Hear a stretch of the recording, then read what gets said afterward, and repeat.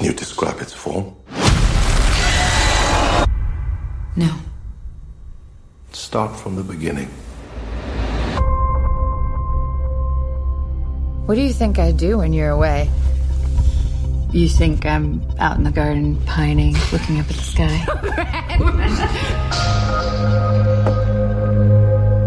Why aren't you here? I gotta leave a day early.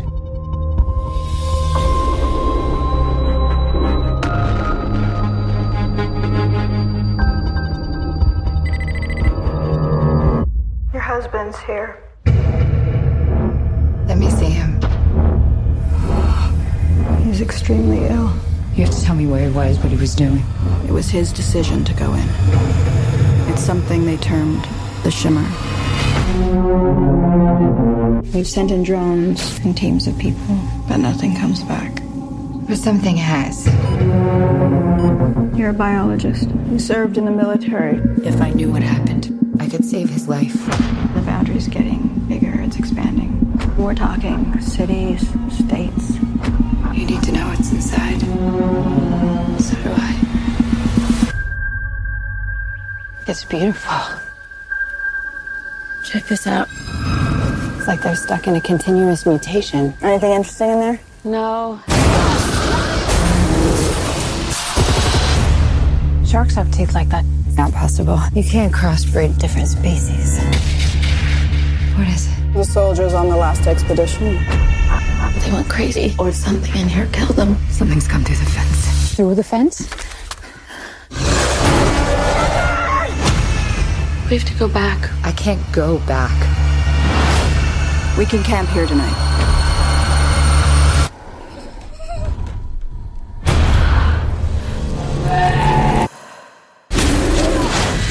It's destroying everything. It's not destroying. It's making something new.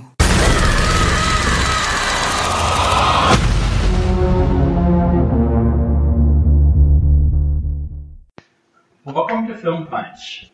We just watched Annihilation, a movie directed by Alex Garland and starring Natalie Portman and a few other people, Oscar Isaacs, names I can't remember. And I'm here with Neil Klingerman, Esperanto Angza, Angela Shershin, Ericus, Michael Martin, Mike Fine, Brian Holdren, Laura J. And I don't know how to describe what we just watched. It's like your mind was annihilated. it's like my mind was annihilated by rainbows and prisms. It was a group of women, a biologist, and two soldiers, and a psychiatrist. No. They're all like military scientists. Okay, So they were both soldiers and scientists at the same time. Natalie Portman was a retired. She was the only one who was actually military. Right. It was a psychiatrist, a biologist, a physicist, an anthropologist, and an EMT who got rejected from an NGO. Oh, okay. Okay, so I missed a lot of that. That's what she said. It was, there's this thing that comes from outer space, and then there's a shimmer, and they go in to investigate. It looks like it's a comet that actually comes down and it hits a lighthouse. Like right by a lighthouse. Yeah. And it actually explodes into the lighthouse and everything goes all weird. And we see Natalie Portman, who we think her husband is dead, but then he shows up. And after being gone for a year. Yeah, after he'd been gone for like a year or something. Yeah. She thought he'd been dead for at least 6 months, I think. Mm-hmm. Yeah, it seemed like that's when she gave up. Yeah. Yeah. And he is not like himself. And then gets carted off in an ambulance. And then they're stopped by the black SUVs, where they're taken to some secret military installation outside of this shimmering thing by the lighthouse. And then they all decide to go in. And that's when everything goes completely bonkers. WTF. Yeah, so basically, one of the things that the film starts out with is Natalie Portman, who's a biologist, talking about cells and how cell life got its start and how basically all of humanity is descended from one individual cell. And I think that kind of sets the tone for the rest of the movie, sort of the themes of the rest of the film. I don't know if anybody has any thoughts on that. It's so funny. That's what I can think of all the time. This movie is silly. It's like a goof. Silly slapstick film. Hijinks everywhere. I know, particularly the rainbow guy at the end. Check out Annihilation. It's Right. silly. I know, you'll get annihilated by laughter. Three Stooges stuff in there. No, this film is not that. I feel like my initial reaction, I think I literally said it after the movie. I was like, I need a palate cleanser after this. There was a lot to digest there, and there was a lot of just, I don't know how to describe it other than really gross scenes that I was good with not seeing. Well, I mean, I think that was probably the strongest aspect of the movie was the creative vision and the visuals, right? Oh, yeah. So there's a lot of computer-generated animals and digitally enhanced scenes. So like you said, rainbows and prisms, and it's very atmospheric, and like, except for the fact that, I mean, you're being eaten alive or potentially going crazy, it's very beautiful, I think. Yeah. Even the scenes of death and life. still stuff. There was a weird beauty to a lot of the death worked in that film. Yeah. I mean, I think the most dramatic one, spoiler alert, is the lady. She was the physicist who ended up becoming plants. Oh, yeah. You know, that was Tessa Thompson's character. Yeah, Tessa Thompson's character, and he gradually sees the plants just like take over her whole body. Yeah, and she accepts it. I wonder if that's kind of like a metaphor for death in a way. It's like she accepted death and she became a plant. The people who fought and everything got eaten alive, and the sounds of when they see that the plant that kind of looked humanoid shaped, I thought they said something like, or at least I interpreted it as, these aren't really people, they've taken our form, but it was actually a plant life. But then you see her, she just wanders off and becomes one of them. So I don't know if that was right, or maybe there was some truth to it. So I don't know. So yeah, but I do think there's this metaphorical angle that's kind of interesting about her, because where the plants were actually forming with her, they talk about how every character in this group is broken in one way or another. They talk about that, like when they're on the boat having a bonding moment.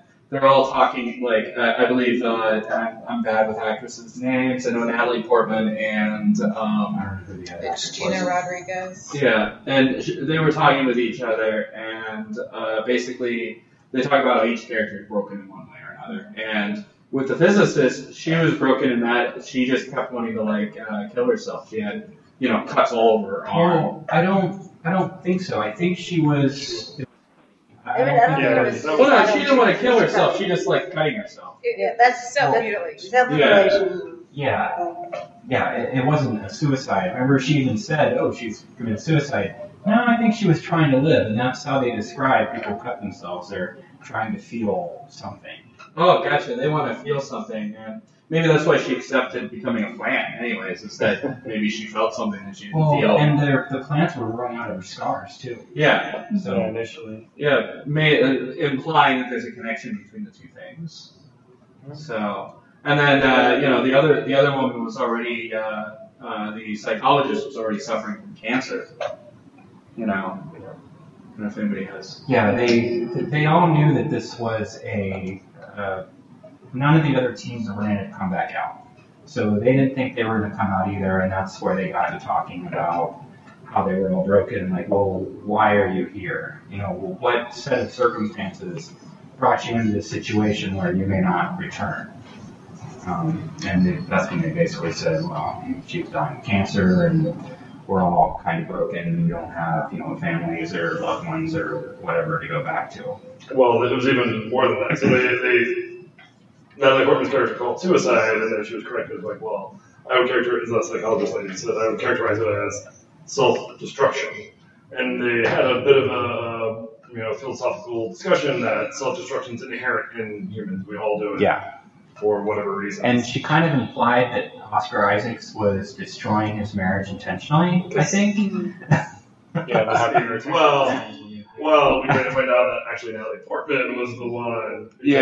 Because the flashback was while Oscar was still around. Right. So, what did he find out about? Maybe that's what infidelity. No, so that's what I thought. You could interpret it as her sort of, making up for the fact that she pushed him away. Yeah. She does say in the flashback that he knows. And then she says, "I owe it to him." That's also why he left early on the mission. He originally was going to go at a later time, but he decided to leave. And you could tell there was some awkwardness between them when they were very intimate with each other. And I think that's where it stems from. Like, they still love each other, but something was wrong. Yeah, something was wrong. Something was wrong, and he knew something was wrong. You know what I mean? And that's where the awkwardness. They weren't actually, confronting each other about it. So, it was sort of a self-destructive act. And that was one thing I was kind of disappointed in. It's like they touched upon all of these very human aspects to the people, and then they have this alien circumstance. So a good part of sci-fi is revealing humanity in whatever situation. Sure. And I didn't see a whole lot of that. It was just go in, you turn into something else, and shit happens. But there wasn't a whole lot of quandaries or moralizing or dealing with it in a way that would expose something about humanity. I think it gets kind of into an abstract thing with the other life form, though. I think that's more about life itself. Like the theme of the film, humanity itself is one mirror of life. If you're thinking of the whole film as being like a prism structure, humanity is one side of that prism.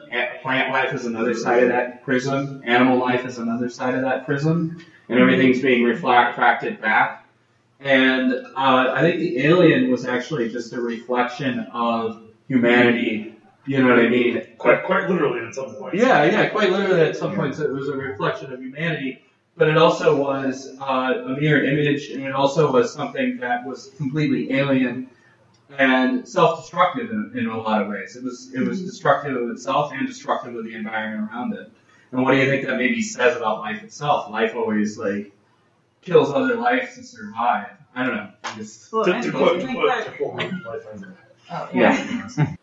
But I mean, you were kind of touching on this yourself, but how are we as humans much different from this alien? Here we are on this planet, and we are transforming the landscape of our planet to fit what we would desire, just as this alien life form is transforming the environment. It really is this. How are we much different? And it wasn't evil, just like we aren't evil. It was just creating something new, and I thought that was really... I just want to live. Yeah, other than one of the most interesting lines of the whole movie was, it's not desiring, it just is. Yeah. It'd be like, I don't know, why do ants build little ant mounds? Right.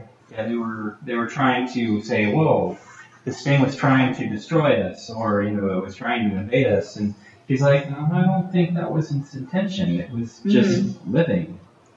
Yeah. And that was just part of what it does, is creating something new. Mm-hmm. And it's really, we talked about this a little bit in our car ride back, in creating that something new. They really captured it, or you kind of put it in a certain way about it, capturing even in broad daylight with all the vibrant colors and everything, because it was so familiar yet alien at the same time. It just put you on edge the entire time, even if nothing was going on. And it was broad daylight, this beautiful imagery and everything, but you were still just it was just so kind of strange. You were tense the entire time. It was kind of alien.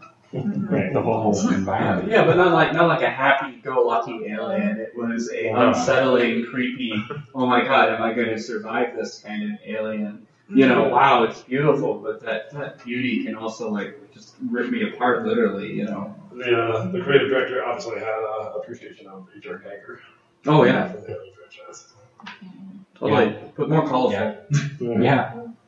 Yeah, and we were talking about the scene with the alligator. That was the first kind of scary encounter in the movie, and it was just fascinating. But in broad daylight, they were commenting about the flowers, how unique but also beautiful they were. In broad daylight, then all of a sudden, without any visual cue, without any sound we're all experienced movie watchers. There was no cues, and suddenly, you know, she just gets pulled, and that's frightening. And they were able to make something so terrifying in broad daylight was just awesome. Yeah. That was very well done. Usually a jump scare is like such a cheap filmatic technique, and that's usually associated with like a loud noise. Right. There's a strong, if not subtle, but there's at least some kind of a sense of foreboding prior to the jump scare, like to make you feel really, really, really tense about it before it finally happens. And this one was just like we were saying, literally been said. She's like, "Oh yeah, I just checked this place out. There's no like she was literally saying that it's empty." Yeah. And then it wasn't. It was good. I mean, granted, it was sort of a foreboding atmosphere in general, but you didn't know. No.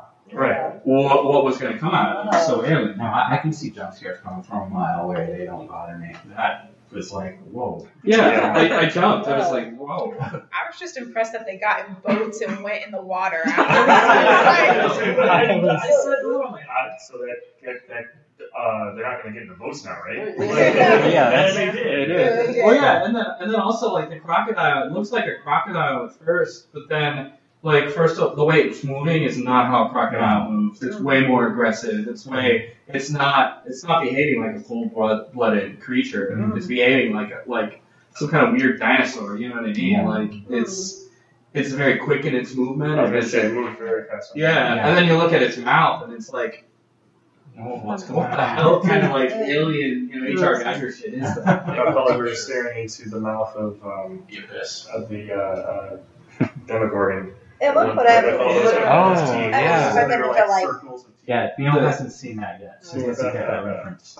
No, what is that? At one point, I was almost when they were looking into the mouth, I thought it was like it was going to regenerate or something like that, and then like slap down on them or something. I was worried about like I was waiting for it, like it's still alive. Yeah, but then like one of the characters ends up like literally becoming fused with the bear-like creature that ate her.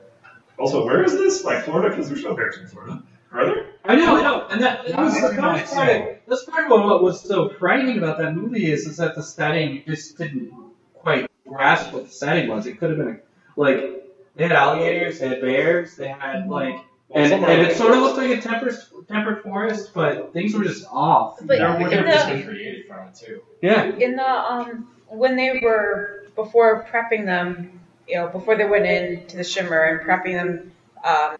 They said that they sent all sorts of things into the shimmer, droids, animals, humans. So it's very possible that they could have been sending bears in. Just That's possible. The only thing that makes sense is that they did talk about the fact they do establish early on that it is a swamp marsh area. And so that to me that pointed to southern Florida, and then the alligator made sense with them. Yeah. I mean, it could have been like coastal Carolina too, that's a big swamp, Yeah. But they did brush a bunch of stuff away with alligators there, though. That's true. With that comment, though, they did brush some stuff away. I would almost be more interested. So, like, I'm fine with the sci-fi, the explanations, all that. I'm totally in the universe. I'm with that. But some of the other stuff is so unbelievable, like, scientifically. You're there 4 years, you don't know anything. Right. You're sending out these expeditions. Hell, even Stranger Things did it better, where it's like, put the guy in a lead, send him into the thing, wait 10 minutes, and pull him out. You're going to get data that way. Why are they going on foot? Why aren't they going on a Jeep? Right. There's like a couple other military things. Also, and the most incredulous of all, 4 years in this square mile area of Florida. I understand Florida's weird, but how the hell do you keep that secret? Like, it's visible from the air, right? So either, like, you could either look at stuff through there, or it just looks like a giant shimmer that's visible for miles. Yeah. Exactly. No-fly zone. I have to. Yeah, okay. So how do you explain a no-fly zone for 4 years? Yeah. Military operations. Yeah. But I mean, swamp gas. It's just the psychiatrist said something about how they said it was like a chemical spill or something. Yeah. And then they just paid Google off not to take satellite images. Right. 4 years. I mean, that's the way it works with the military installations. They blur them out. So and that is what that was.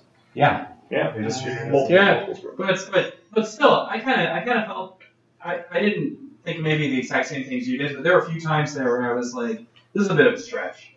this is a bit of a stretch, like hiring her on board I'm instead of fine with like the that. military. Like, that's kind of how the movie works, Yeah. but I don't know. They didn't know what else to do with her either. So. That's true. And she had military experience. Yeah. That's true. And I mean, And willing. And willing, yeah. and willing. And as a biologist. But I mean, one of the things I really loved about Garland's last film, Ex Machina, was how convincing the basic setting was. And I don't think this one quite went to that level in terms of creating like a really convincing setting. But I could still give the movie liberty just because it's a movie, you know. But that caught me off guard because the last thing that guy did actually did a really good job, I felt, of making something believable. Real. Yeah. Right. I mean, this was And even at the end, This it's wasn't like, supposed to be real, though. Right. Right. This was Yeah. a completely new evolution of life. Right. This You can't wasn't make that realistic. right. That's true. It's true. Is told as something that's supposed to be possible. This Yeah. is like This is more fantastic. Yeah. Well, I mean, you can even see it like at the end credits, and the Ex Machina has a very structured pattern at the end credits, whereas this has swirly color, pretty swirly color things at the end. What is it? It was an acid trip at the end. Yeah. The whole movie was an accident. I still was wondering what mathematical formula did you plug in to do that. Another slight nuance, Ex Machina, that was original screenplay. This is an adaptation, and I mean, I know I haven't read the books, but I know a few people here have. So, what'd you guys think? How did it compare to the book? Yeah, so it plot-wise, very different from the book. Now, it's my understanding there's 3 books. I've only read the first one, which is Annihilation. But the world, like within the Shimmer, was very accurate to how it was described in the book, like with the lushness and everything. As far as the plot points, it was very, very different. One of the biggest things that the book did that the movie didn't was the characters. There was the unreliable narrator in the book, and the psychologist actually had everybody under hypnosis. And she said to like calm everybody so they wouldn't go crazy. And so the word annihilation was her word, the trigger word to terminate, for self-termination. And so the biologist in the book anyways, she was immune to the hypnosis. But again, she's the unreliable narrator, so you didn't really know. Maybe she made up the whole hypnosis thing, you know. And so there's a lot more if you didn't know what was real, what wasn't. Are people crazy? Are they under hypnosis? And there's also a lot more of the team, like, fighting each other, going against each other, and going crazy. So you saw a little bit of that in the movie, but that was a much bigger focus in the book. It almost sounds like this would have been better as like a full-length series where they could really dive more into the different relationships and their backstories, and because that sounds really interesting. I kind of wish we had seen that. True, but at the same time, I think the majority of series that would do something like this wouldn't be quite as visually interesting because you have to have a pretty freaking big budget. Well, HBO has a pretty big budget. Well, yeah, I can see HBO, but I just felt. Yeah, exactly. I couldn't see HBO doing a show like this, you know. You know, as far as I've seen TV go, is something like Breaking Bad, you know, where it's, you know what I mean? It's still quite a bit more dialogue based. It's quite a bit less atmospheric. This is more along the lines of True Detective. First season of True Detective does have some mystical elements, I'll say, and it's very atmospheric as well. So I'm getting a little more into some of the various things. When they first got in, they cut to a scene with Oscar Isaac and Natalie Portman, and then went back to, like almost immediately back to Natalie Portman in her tent. And she gets out, and they're all like, how long have we been here? When did we set up camp? And this sort of ties into the end as well. Were they all replaced? Like, were these their duplicates that were experiencing these things? We don't know. And even the end left it very ambiguous, where you're not 100% certain if you're looking at the real Kane and Natalie Portman. Well, you're pretty sure you're not looking at the real Kane. Yeah, and Natalie Portman is 50-50, but I had a feeling just because of the film goes. She has a shine in the eyes. Yeah. Also, Yeah, the lighthouse burned down. So knowing that there are 2 more movies after this, I'm going to put my money on she's not her. Yeah. And that's another unrealistic thing. You know this guy's an alien. She said as much. Let's throw somebody with her. Or with him. I mean, why would they even let those two together? Like, the same people are not saying. That's my problem. But, I mean, only Seymour, right?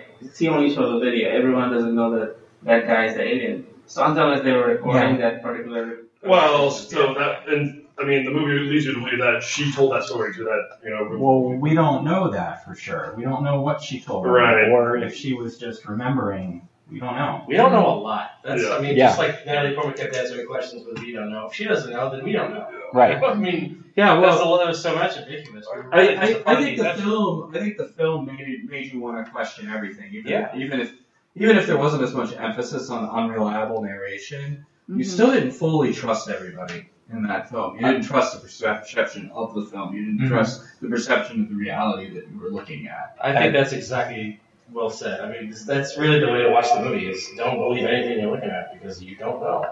As a reader, because the viewer, you don't know because the characters don't know. Yep. And the narration doesn't know. You're just a part of it. As soon as they came out of the tents and we're talking about their missing time, and then they started seeing some of the other stuff going on, like with the 2 deer-ish creatures. The deer-ish creatures that had flowers on their flowers and antlers. But that was really beautiful. They were my favorite creatures Yeah, in there. that was really cool.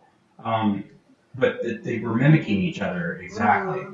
And I started wondering, like, okay, so and one was, are they not really... One was more darkish and more rainy. Right, so one was originally a deer and one was originally... Even the way they showed it, like the bear, the other one came out of it behind his head. Yeah, like visually they were one. Yeah. So, but I mean, like the whole theme of the movie revolves around prisms. You know what I mean? And like, cell-splitting. Yeah, exactly. And cell-splitting. I mean, cell-splitting itself is kind of like a prism because the cells like split apart and then they differentiate.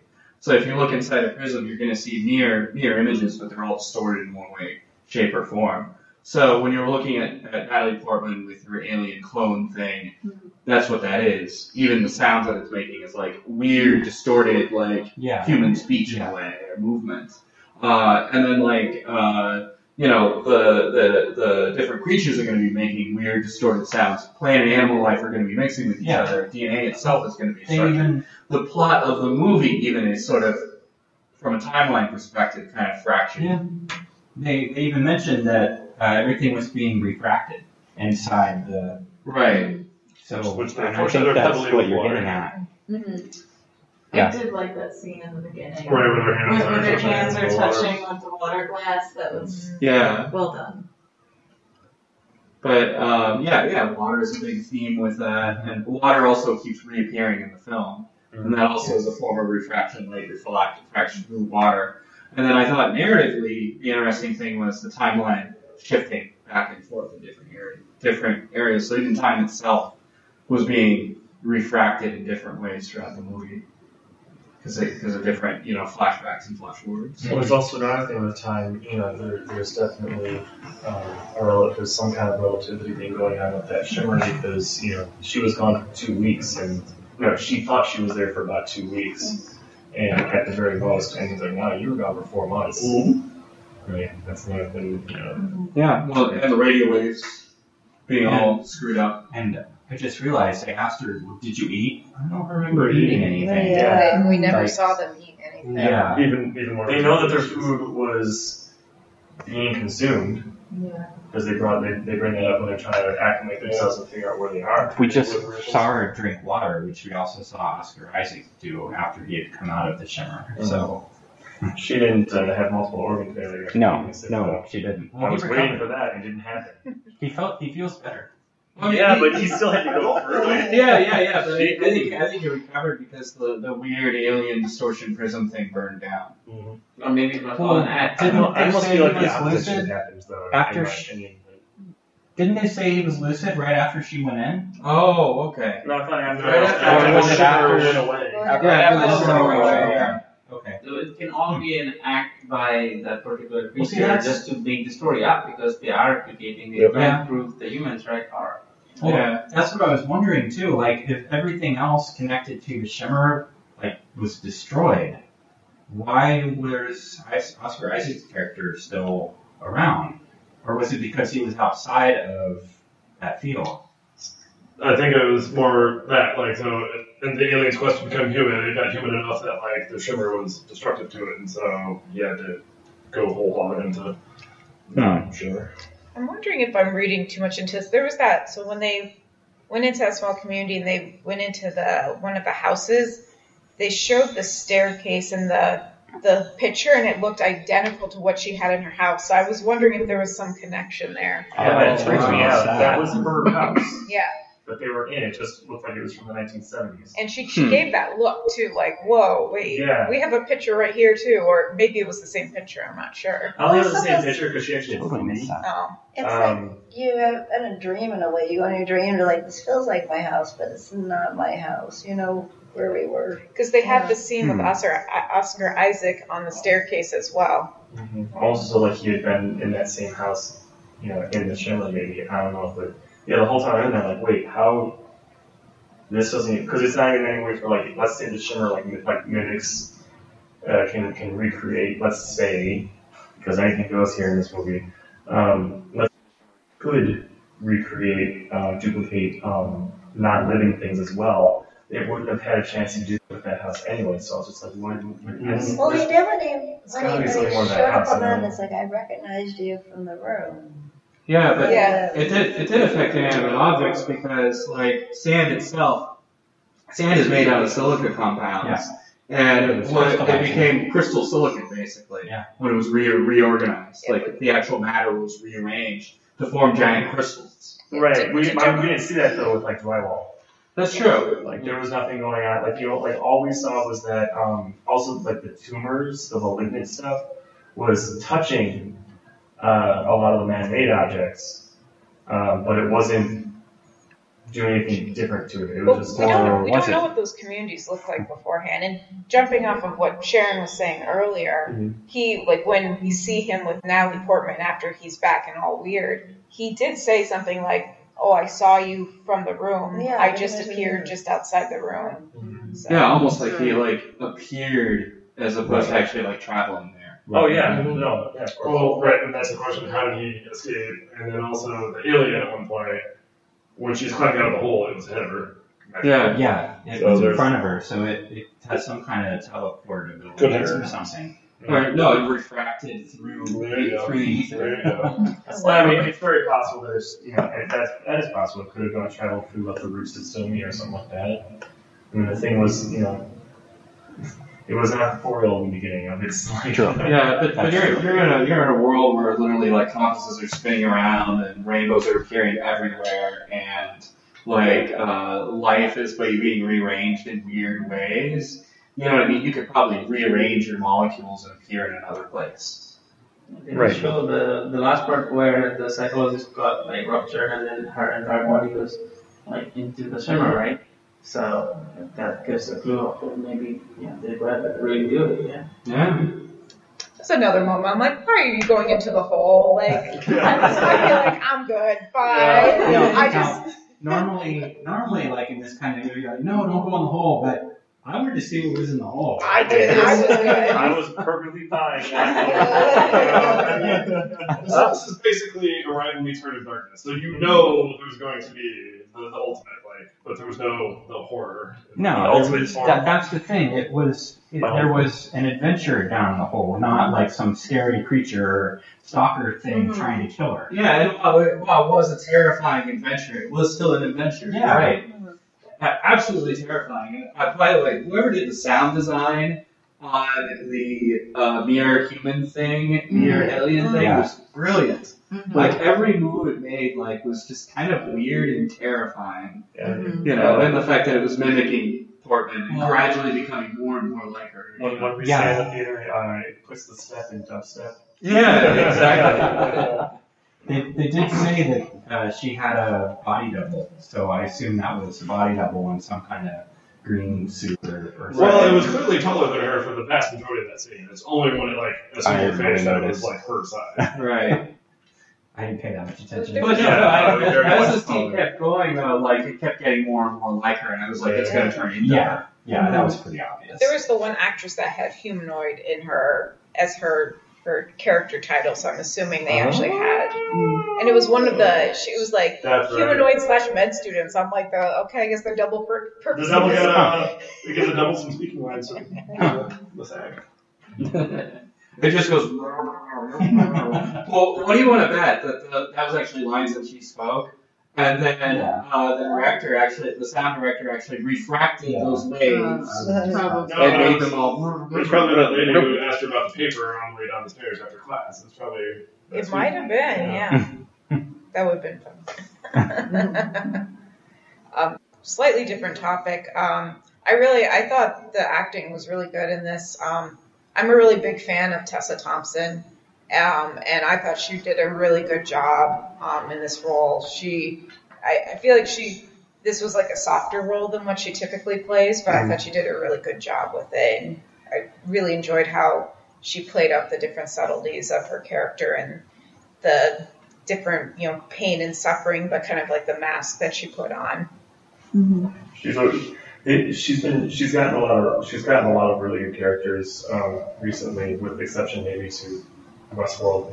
That was kind of a nothing character that they gave her, but when I saw her sitting at the table, I'm like, oh, okay, cool, this is gonna be a good movie, because I agree. And she was a paramedic one, right? No, she was the physicist. Oh, she was a physicist. Yeah. Yeah, so she was the physicist. Gina Rodriguez was the EMT. Right. It was too bad. No. Novotny was. Yeah, I don't remember. Yeah. Tuba Novotny was Cass. Yep. And then Jennifer Jason Leigh was Ventress. Mm-hmm.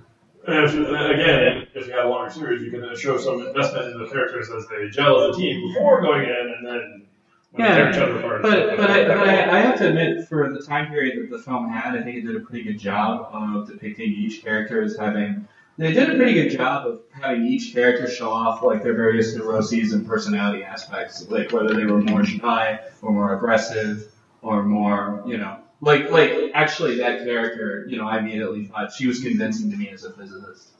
Just sort of a quiet, math nerd type that just happened to get thrown in the military. Maybe has some pain underneath, all of that quiet facade, More convincing than Denise Richards as a nuclear physicist? Oh my God. What was that? That was a lot of James Bond movies. Yeah, you forgot about that one, didn't you? I think all of it, yeah. Yeah, no, that's not memorable at all. These characters and women were much more believable as scientists, and I really enjoyed that. It was interesting. It was a different take on, like in Aliens, you see the Marines go charging in, but the Marines have already gone charging in and come back. So let's send in the scientists. Maybe they'll have better luck. And that's interesting because all the teams have always been. They said they were mostly men charging in, mostly military men, and now they're going to send female scientists in. And well, I guess they had some luck. They brought it down. And they were sort of hybrid in that they still got some military training, but it wasn't the hardcore soldiers that they were sending in. That's the people who were there to be scientists who were back, support personnel. Those that have to do a woman's job. Yeah, when they brought that up and they made that point, like, take that, James Cameron. Because he went the opposite way with Avatar, where the scientists were not getting anywhere. So let's send in this blank slate soldier guy, and that ended up being the catalyst of the movie. And it's just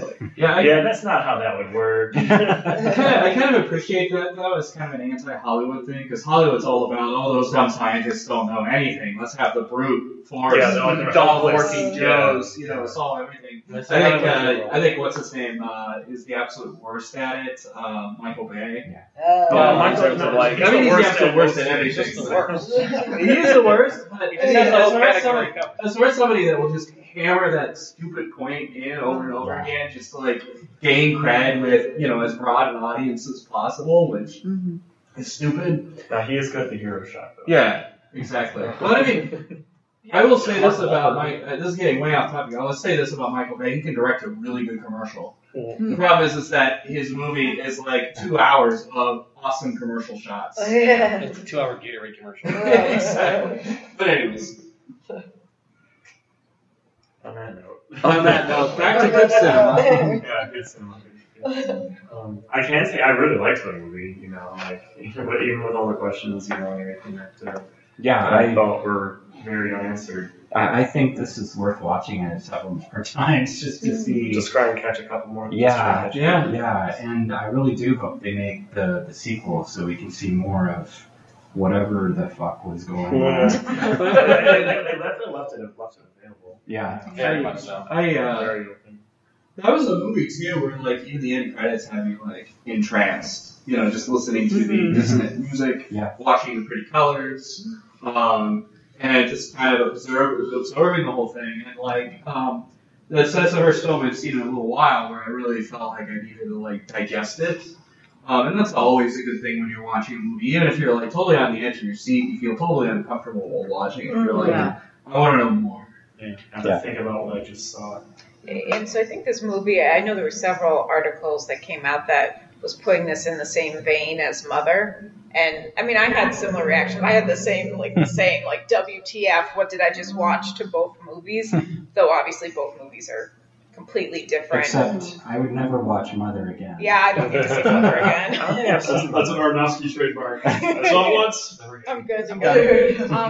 But I guess, I don't know. Yeah, you have to pay me to watch the stuff at the end of, what was it? Requiem for a Dream. Requiem for a Dream. Yeah. Nope. Remember a Dream is when you're just feeling really bad about or you're too happy or something. Yeah. Is that what is that what the movie should be though?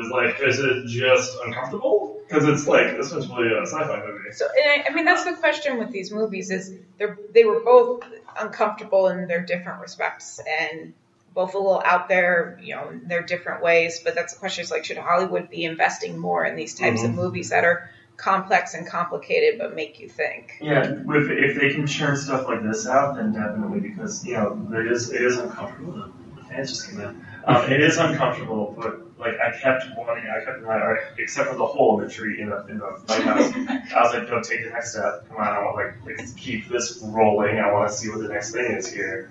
But the tree, I'm just like, why do I keep saying the tree? Lighthouse. The lighthouse. I'm like, you know what? We got to the lighthouse. We're good. You made it. You go leave. When you look in, it does kind of has a feeling to the tree. Yeah, it feels like she's going into like the roots of her. Yeah, it's got like a root system going on. The lighthouse itself could be like the tree of life, if you think about it. Well, and I like how they she actually established that really early on when she first noticed, like, oh, it's all one organism. Like, it's all one single organism. It's all rooting back to this tree.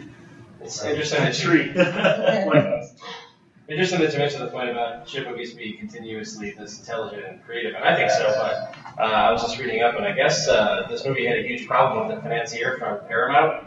He wanted Natalie Portman to be a softer character, and he wanted a much different ending, and I guess he kept butting heads with the writer. And as a result of that, we're only getting the movie in theaters in the U.S. and Canada, and Netflix is distributing it around the rest of the world. Wow. Which we're pulled the plug on international appeal for this movie. So And that, only domestic. Which is that's also why it didn't play very well. It's got so much more substance than most of what we more horror movies. But, see, but this is what Brian and I were joking about this. We're like, can you imagine someone in another country be like, oh, let's watch the latest Natalie Portman movie? What? It's on Netflix. What? After Black Swan, they should expect anything. Yeah, that's true.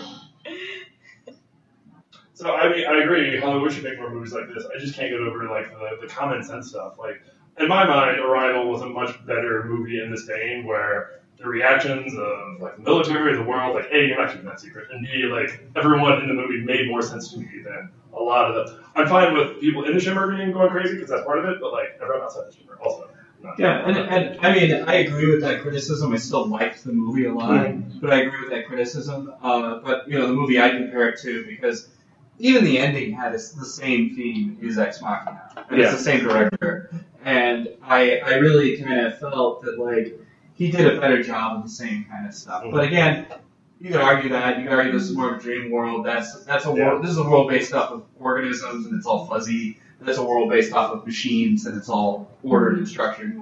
So binary versus chaos. Yeah. To answer some of your questions, the book actually answered some of that stuff, but they just chose to change in the movie. So, for instance, one of your issues you said was it didn't make sense that they would send Natalie Portman in after only like a week. In the book, it was like 2 years, where she was like training between like when her husband arrived and then the training period, and then when she was sent on the exposition. It was a much longer period of time. And then, at least in the book, as far as why did they travel on foot, why didn't they bring more technology, why didn't they do like Stranger Things, and they touched on a little bit, but they had tried all of that in previous expeditions and it didn't work. And so that could have been explained like in a sentence or two. Yeah. And they touched on it. I feel like that would have gotten a little exposition heavy back. Yeah. Like, oh, yeah, we tried this, we tried that. Yeah. But I kind of want to see them try that. That would I just kind of assumed, you know, like they clearly weren't like stupid people. Yeah. They weren't. There was no gross incompetence. I didn't get. No, I didn't get that feeling either. And also, you notice as they find all the stuff that's left behind by the other people, you can actually see the different things that they brought with them, the different things that they tried. But after 4 years, her explanation was could be could be a religious bit. Yeah, we don't know. Yeah, no, I'll give you that. Like, Well, no one came back to tell them. Yeah. I mean, the part with the people leaving behind stuff, you know, that was really cool for me. That's really like what humankind is like. You know, we have knowledge left out, and like from if somebody was going ahead of us, let's say in the forest, and they leave something to knowing that somebody would come after them, you know. So that was really cool, you know. Those camcorder batteries last a long time too. Yeah, I was thinking about that as well. Yeah. It was at like 10%. Yeah, that's one. Yeah, I was thinking about that. I thought the camera was going to cut right before anything happened, so she wouldn't get the answer because this movie doesn't want to answer anything for us. So I thought that I was like, oh, you actually gave us an answer. Wow. I thought it was going to be like, oh god, the batteries are going to die. I knew it. Well, that's people be tricked, you know, like if it dies out and then they say, next movie you'll find out, right? Maybe. It depends if it's the same director or a different director who decides to throw out everything from this director. Yeah, this could have been a J.J. Abrams movie. They'll have to get a different financier because Paramount hated it. Yeah. Well, it's still in the box office. Good call. But and that's another thing is like, I think they didn't tell us much, but what they did tell us was almost too straightforward, and there were not enough twists in my mind. Like Ex Machina is another good example where, like, I mean, you can see it coming, but like, that one lady's the robot, and like all the stuff that he did without him knowing. So there's like enough twists and turns to keep you invested. This it's unknown, and then refraction, and that's an alien. That's like yeah. I mean, if I had to pick between the two movies, I think Ex Machina is better. But I think what this movie does, in lieu of having that kind of twisty drama, is it builds tension and suspense. Yeah. And it does a really good job of building and building and building. Like, it was a film where I sort of wondered at the beginning, but by the third act of the movie, I was just completely glued to the screen because it was terrifying. I'm with that, but there was just not, in my mind, a good release of the tension, if you will. I think it's a series, right? So they are not done with those two, like, I think someone was talking about Adam and Eve, right? Yeah. Like living Adam and Eve. So they can really play around like how aliens or even new species react with like the existing species in the world. Okay, so I think the Uber movie we were talking about. like that movie was kind of like write the script right now, we'll make millions. Right. So we were actually chatting right after the movie about a movie where like the two androids from Ex Machina end up eating the two new organic life forms because it's practically the same freaking ending. It's about new life finding, and then ultimately it'll be the showdown between, you know what I mean, that and organic life, and I don't know, throw in some silicon-based life forms, and you'll have like a really dumb sequel that'll be produced on this smart movie. You gotta write it now. And that's kind of like what I was taking away from it. You know, she was saying like, oh, you know, you guys consider it's not an evil life form or anything like that. It just is. And that's really it arrived on Earth, and it's like, oh, well, here's the tools. I want, like, what can I do with these tools to, you know, what are they capable of, what can be done with them. It was just experimenting pretty much. Like, I feel like it was just experimenting with what it had in front of it, which was, you know, plant and, you know, organic life. Yeah. Carbon-based organic life, which may have been something that I hadn't ever encountered before. And as a result, you just get this, like, really creepy and mirror images things. So I think it kind of fits with that narrative as when you're looking at it that way. I'm just no, I agree. So do we have any final thoughts? Have we covered everything? I don't think the movie has any final thoughts. The movie's final thought was it's over. That's probably my only real issue with the movie. Like, okay, here you go, bye. Yeah. I like that. Yeah. Sometimes I like it, sometimes I don't. I'm kind of on the fence on this one. Here you go, bye. Leave the theater. It might end there because it cost $40 million to make, and domestic box office as of this recording is $23 million. Oh, yeah, that's not good. Well, I mean, I can see this becoming a cult hit at most. But I also don't think this was designed for a sequel necessarily, because again, like Ex Machina ends kind of the same way, and that never was meant for a sequel. They left it open, but not like and you don't have to have closure and an ending if you're not going to get a sequel, and that is the difference between like American cinema versus a lot of foreign cinema. A lot more overseas productions, are less into like having like neat, tidy bow endings. Yeah. And from my opinion, I like open-ended endings, other than like the Hollywood of like the 70s. And in the 70s, Hollywood did open endings. But other than that time period, Hollywood doesn't do it. And 9 out of 10 times, I think Breaking Bad was the only example where they tied the ending up in a nice bow, and I liked it. I always prefer the endings where it's like, what the hell just happened? I got to think about it. I almost got annoyed if they explained too much for me towards the end. This is what this really meant and everything. It's like, I'm a big girl. I can figure this out. I don't need to be spoon-fed. Yeah. I think you're right. It respects you more as an audience. Yeah. So I just didn't like the literally nothing. There was like nothing to be explained. Well, That's my only problem. I like it. Like I'm okay with open endings, but like it wasn't an open ending. It was just. At the same time, I think it makes it a lot more conductive to conversation on podcasts. It was a self-serving ending. It was. All right, Film Punch. Come on. Next month is Closure Punch. Film Punch. All tight closure movies. Yeah. They lived happily ever. Fairy tales. Oh, I don't need fairy tales. You only happy when you're at They're about as clean cut as happy endings go. All right. Well, let's end the episode awkwardly.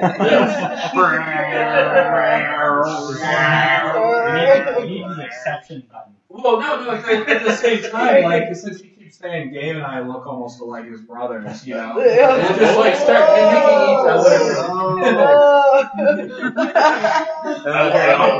I don't cease to pretend to know who you are. You're just not doing that. I don't know which one of us is going to make like the weird started like. I am. Sadly, due to the podcast medium, no one can see any of that except people in this room. I meant that's a good thing.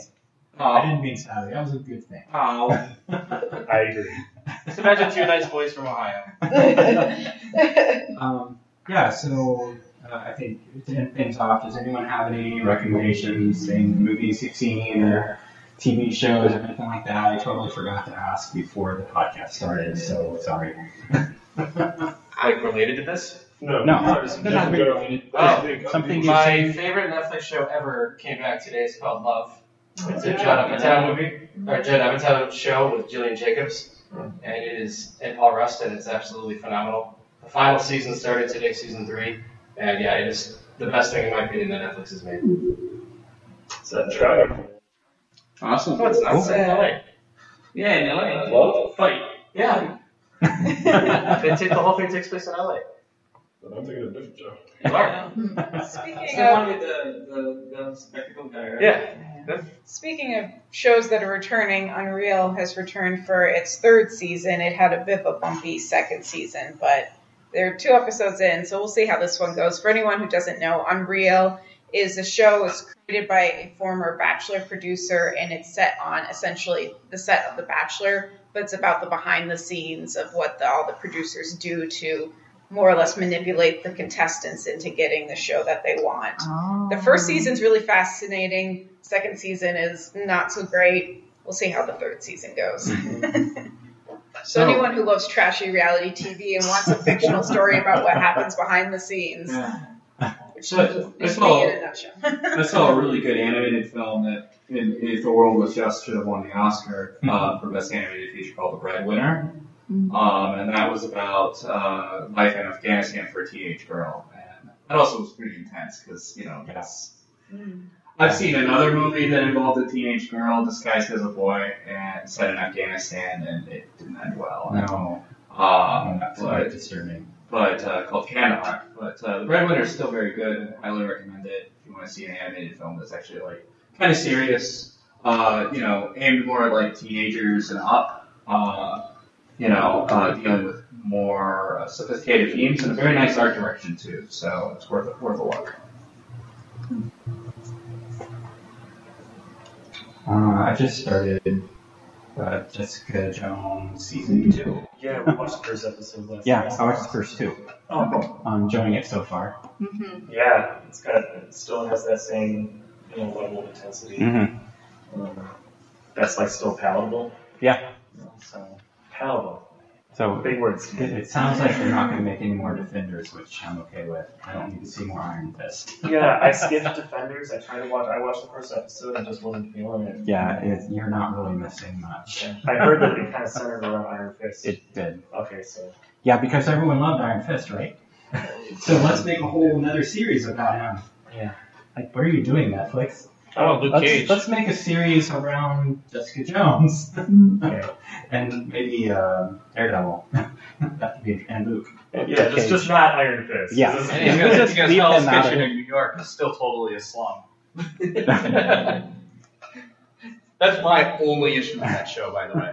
My only issue. Well, it doesn't it's a little anachronistic. It doesn't take place in this universe. That's true. That's true. Marvel universe. Those characters exist because it's a different universe. That's true. But anyways. Anybody else? On the topic of superheroes, the last one I saw was Black Panther, which is a little late to the party, but excellent all around. Yeah. I'm going to see it tomorrow, so. Oh, nice. You'll enjoy it. I really think that Annihilation is actually suffering because of Black Panther. Sure. Yeah. It's not. I think it could have been. I think it could be doing better financially right now, but. Yeah, that would eat up a lot of the audience. It would be into like a cerebral sci-fi film. Exactly. But yeah. So but I mean, I'm not a big superhero guy, and this is any chance I get to see something that's cerebral sci-fi, I jump on it. So, and I think we've been getting more of these films lately, which is really nice. So, I mean, it's still a rare treat, but we've been getting more of them. I think we've got 2 or 3 decent sci-fi directors now. Yeah. So that's more than we've had, last 30 years. So. Yeah. Pretty consistent. It isn't just like 2001 and then like 30 years later. All right. So I think that's it. You can find us on Twitter at Film Punch Meetup. And if you want to send us suggestions or send us an email, reach us at filmpunch@gmail.com. Next, I think we're going to have the Isle of Dogs coming up, and we'll see what we do for April. We'll be thinking about that. That's our that movie month. We'll see what we do this time around. All right, thanks, and we'll see you next time.